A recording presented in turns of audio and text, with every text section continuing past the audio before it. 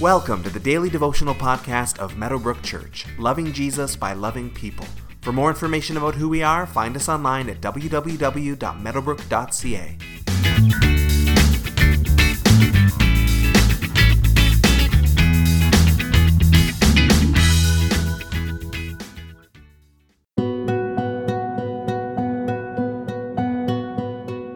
Sometimes we move into a house knowing we need to change some things. The walls need to be repainted, or new floors need to be put in, or maybe something major like a kitchen renovation needs to happen.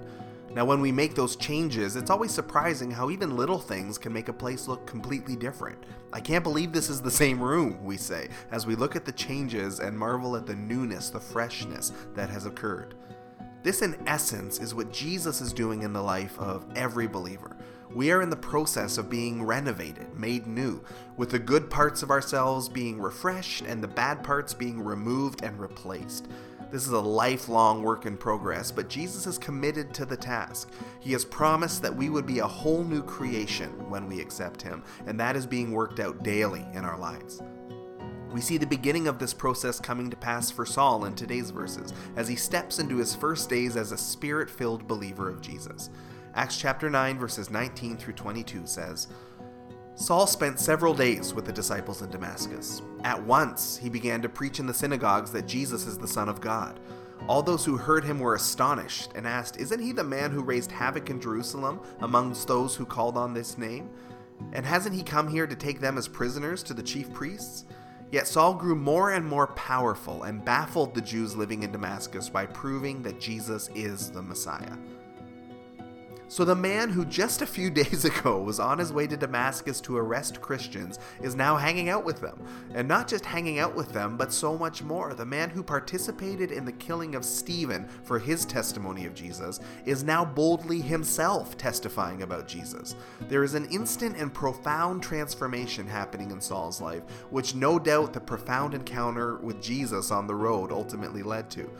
Still, Saul seems to be an all-in kind of guy. When it came to his Jewish faith, he was all in, even to the point of persecuting Christians who he thought were blasphemers. Now that he's come to Jesus, that enthusiasm shows up again. He is all in here, sharing Jesus boldly.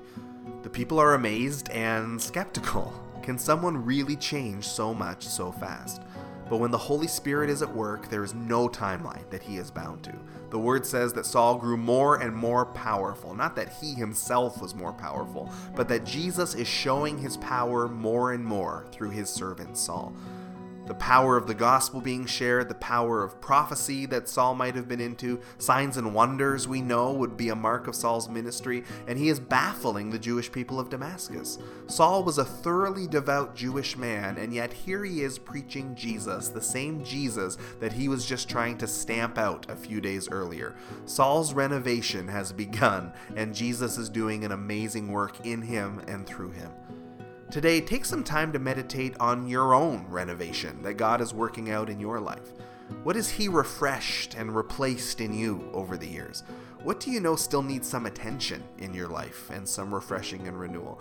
And think of how you might pray, but not just pray, partner with the Holy Spirit in your own transformation as you seek to become more and more like Jesus.